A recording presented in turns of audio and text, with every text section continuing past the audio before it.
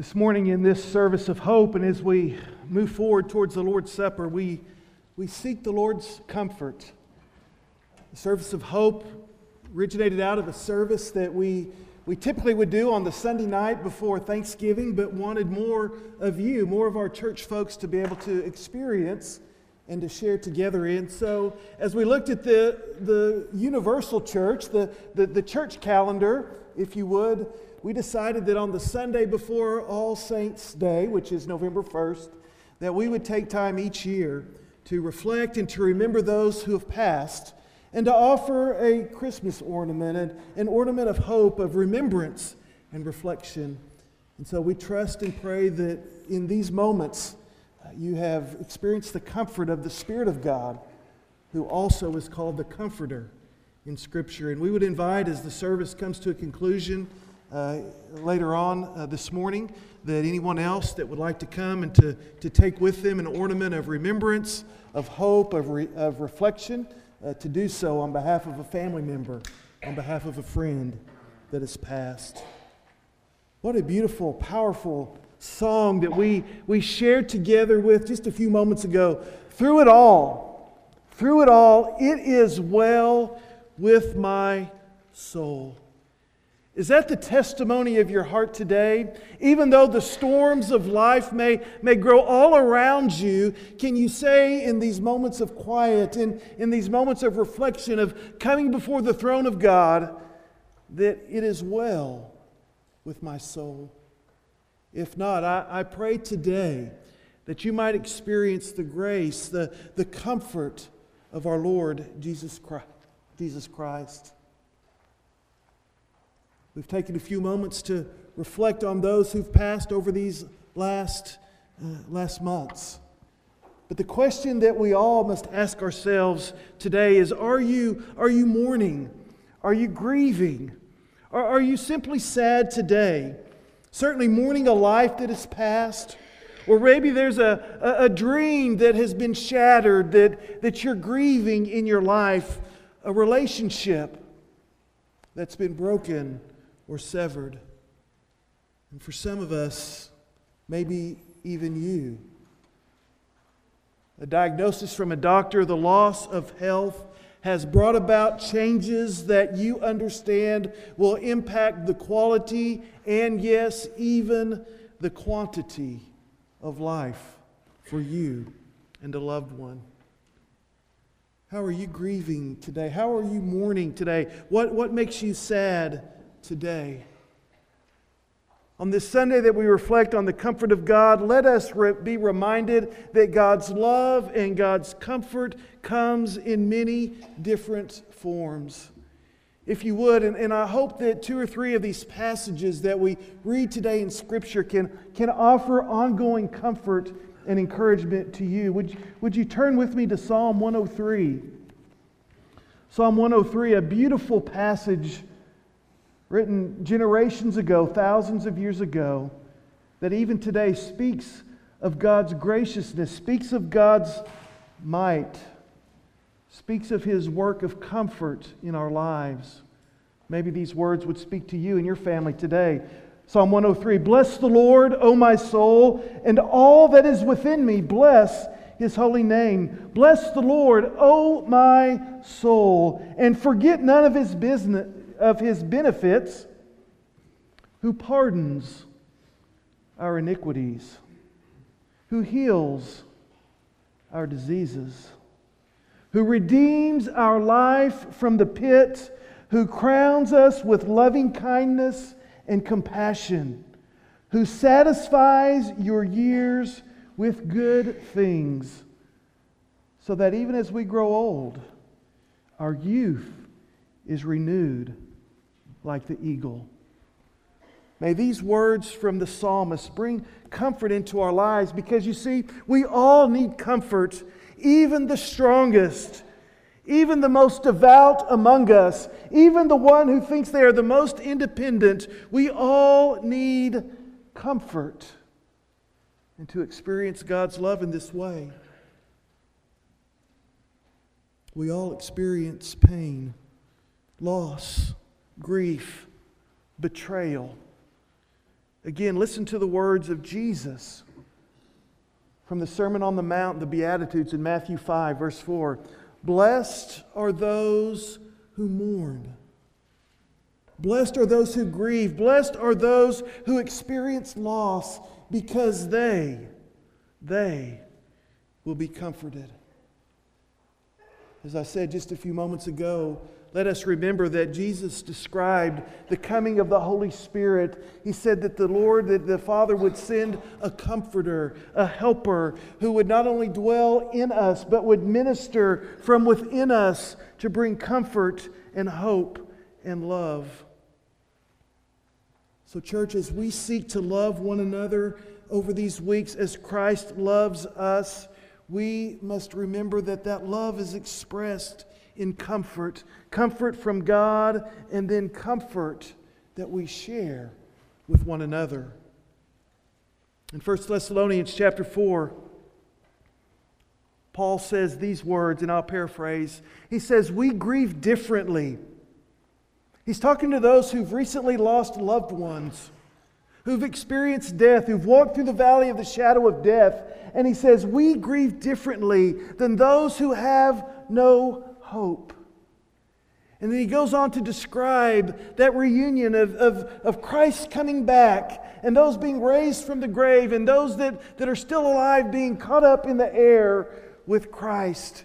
And then Paul says in that passage that we shall always, whether we've already passed or whether we continue to live, that we will always be with the Lord. We will always be in the presence of the Lord. And then in verse 18 of chapter 4, Paul says this, comfort one another with these words. Why? Because we grieve differently. Because we have a hope. And our hope is that from this day forward, from today into eternity, that we will always be in the presence of the Lord. Bringing words of comfort to the early church was one of Paul's passions, I believe, and he always spoke words of encouragement and comfort whenever he could. Turn with me, if you would, to 2 Corinthians. We were in Colossians a couple of weeks ago. To 2 Corinthians chapter 1. And in the midst of all the struggles and the questions that the church at Corinth had and their difficulties, listen to these words. Listen to how many times the word comfort is used in this introductory passage. Begin in verse 2. Paul writes his introductory statement, phrase to the church. Grace to you and peace from God our Father and the Lord Jesus Christ. Grace and peace. He begins with words of comfort, offering God's grace and peace to the church there. But something's going on in Paul's life. Something's going on in his heart. Maybe there's something going on there in the church. And he wants to describe, he wants to develop this theme of comfort. Listen as he continues on. Blessed be the God and Father of our Lord Jesus Christ, who is the Father of mercies and the God of all comfort, who comforts us in all of our affliction, so that we will be able to comfort those who are in any affliction with the comfort with which we ourselves are comforted by God. For just as the sufferings of Christ are ours in abundance, so also our comfort is abundant through Christ. But if we are afflicted, it is for your comfort and your salvation. Or if we are comforted, it is for your comfort, which is effective in the patient enduring, the long suffering of the same sufferings which we also suffer. And our hope for you is firmly grounded, knowing that as you are sharers of our suffering, so also you are sharers of our comfort. 9 times in those few verses, Paul is reflecting on the comfort that we receive from God. And because of the comfort that we receive from God, then the comfort that we can share and offer to one another.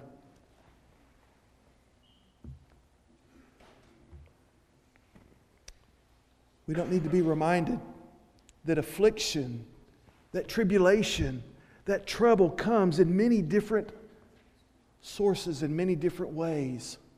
But Paul is reminding us here that comfort only comes from one source, and that is through the Lord Jesus Christ, through His people.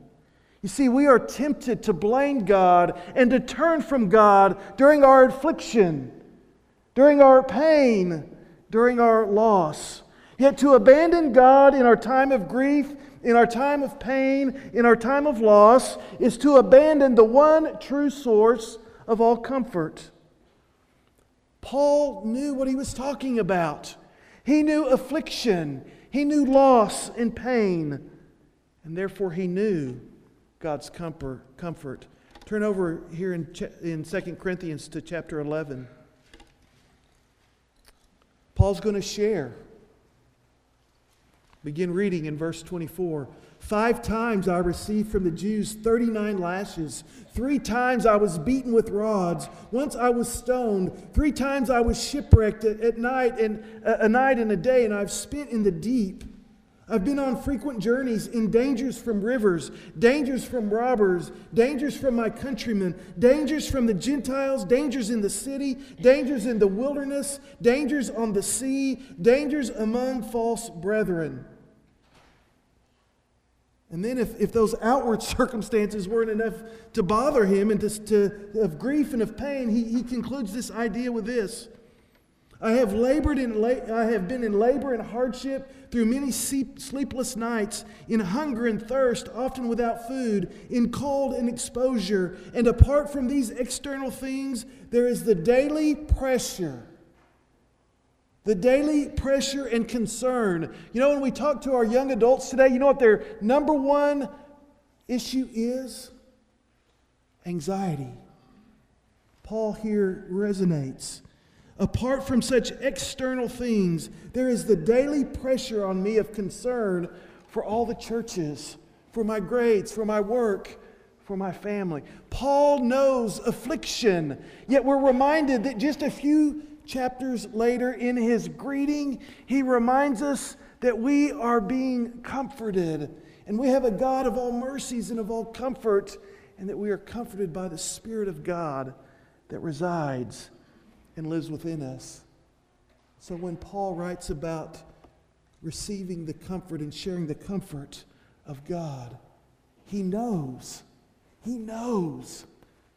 what you've experienced, what you've been through his own life.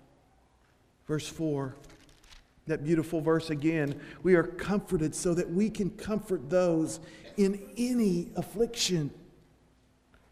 Regrettably, the word comfort has grown soft in our English language. The English root of the word comfort comes from the Latin root of the word fortify, which means to strengthen, which means to encourage, to work towards courage. It means bravery. In the Greek, the word comfort literally means to call beside.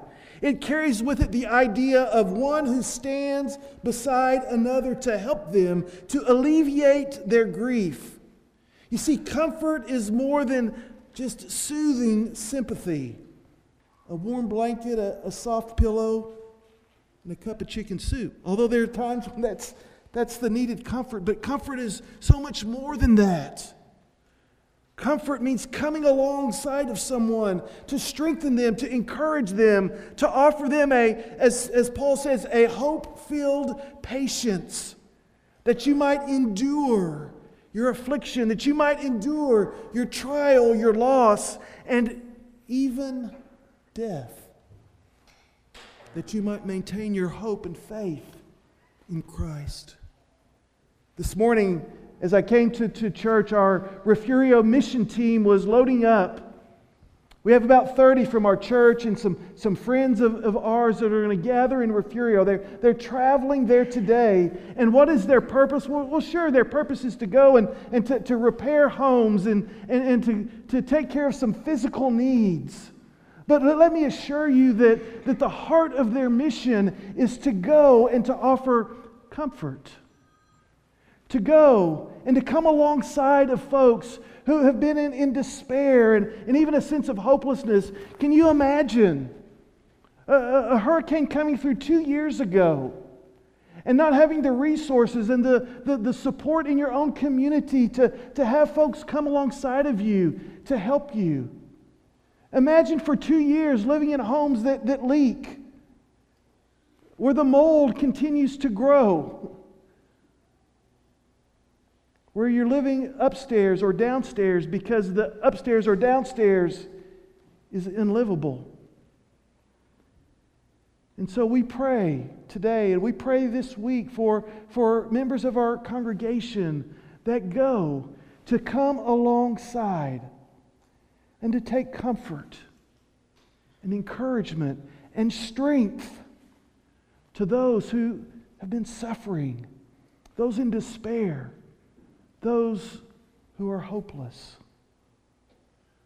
And may they have the conversations, may they have the times of prayer and encouragement that can lead to lasting impact in the lives of those that they serve, making a difference in their community. Again, Paul says that we are called to come alongside and bring comfort in any affliction. Interesting, Paul says we are comforted so that we can comfort in any affliction. He doesn't say that we're only bound to comfort those who have shared the same affliction that we've shared. I'll never forget, and Chad knows this couple that I'm referring to. Bud and Margaret were dear friends and members of the church that we served together in. He was the patriarch of our church, and one of his roles would be to count on Sunday morning. Mike Lang helps us to do that. Some of you help with that. And he carried a clicker with him. And I loved it when Bud would take roll, because whenever he saw you, however many times he saw you, he'd click. We had great numbers. Bud was a great guy, and Bud was older, and he was diagnosed with late-stage cancer.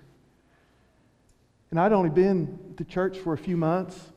I was just a college and youth minister who was stepping into his first pastor, and I didn't know what to do.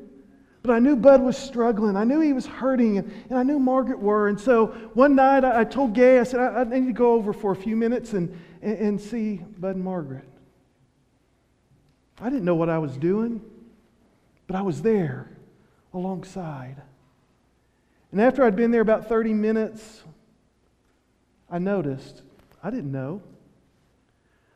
a change in his breathing. And their daughter was there, and she was in the other room, and I called her in, and we just sat there and watched. And it wasn't but just a few minutes later that he took his last breath. And I'm thinking, Lord, I don't know what to do. I don't know what to say. But here I am, right here, alongside of Margaret. After a few moments, we had a prayer.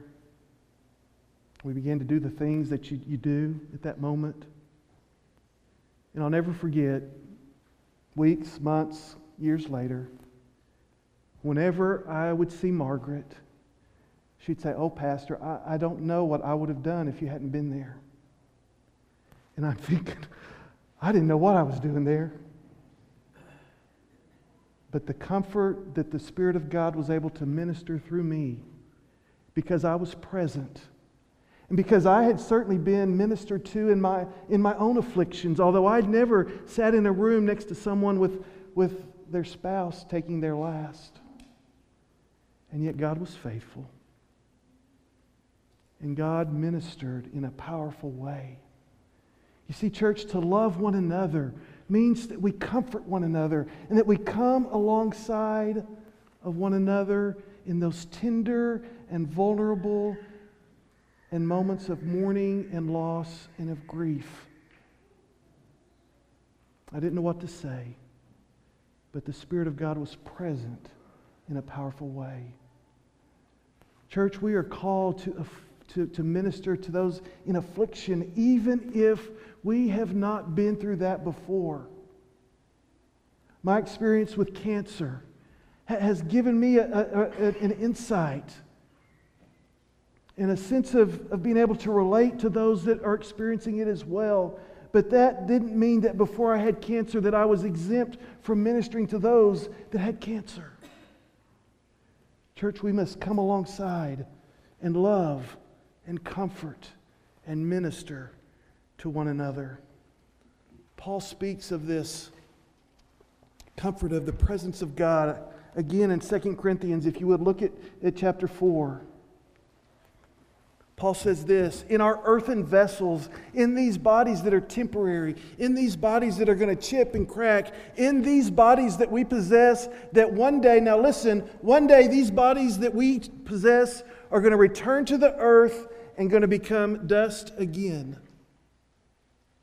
And listen to what Paul says.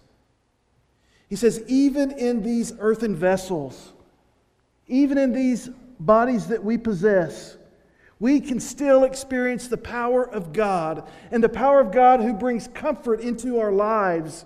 He says in verses 7 through 12, we are afflicted, but we're not crushed. We're perplexed, but we're not despairing. We're persecuted, but we're not forsaken. We are even struck down, but we are not destroyed. You see, God does not always remove our affliction, but God always provides the grace that we need to face it, that we need to see those things through. You see, the victory is ours, but we must be willing to persevere. We must be willing to suffer through whatever it is that God brings our way. And again, God's gift of comfort is not intended to stop with us. The result of us experiencing God's comfort in our lives is the ability that we now possess to offer the same comfort to others. One of the purposes and reasons of our comfort is to share that comfort with others. Offering comfort is the natural expression. It is the overflow of God's comfort in our lives. And yet, how are we to do that? How are we to do that when words don't come to us readily? Simply by being there, by coming alongside, by standing alongside for the purpose to strengthen, to encourage, to offer hope and reminders. Church, we are to comfort one another as God has comforted us. And doesn't that sound a little similar to what Jesus said in His new commandment? That we are to love one another as He has loved us. This morning's service of hope and Lord's Supper are an expression of God's love and comfort to each of us. Each time that we eat His bread and each time we drink from His cup, we proclaim our faith until He comes again. You see, in the Lord's Supper, we find comfort as we mourn and as we grieve in this present world. Yes, we grieve. And don't let anyone tell you that Christians don't grieve. We grieve, but we grieve differently. We grieve with hope. We grieve with the promise of life and of victory. So this morning, as we gather around the table of Christ, let us anticipate the fulfillment of His kingdom, and let us find comfort in His presence and in the words of Scripture. In Revelation 21, one day, He, our Lord Jesus, will wipe away every tear from our eyes. And there will no longer be any death. And there will no longer be any mourning or crying or pain. The first things have passed away. Behold, Jesus says, I am making all things new.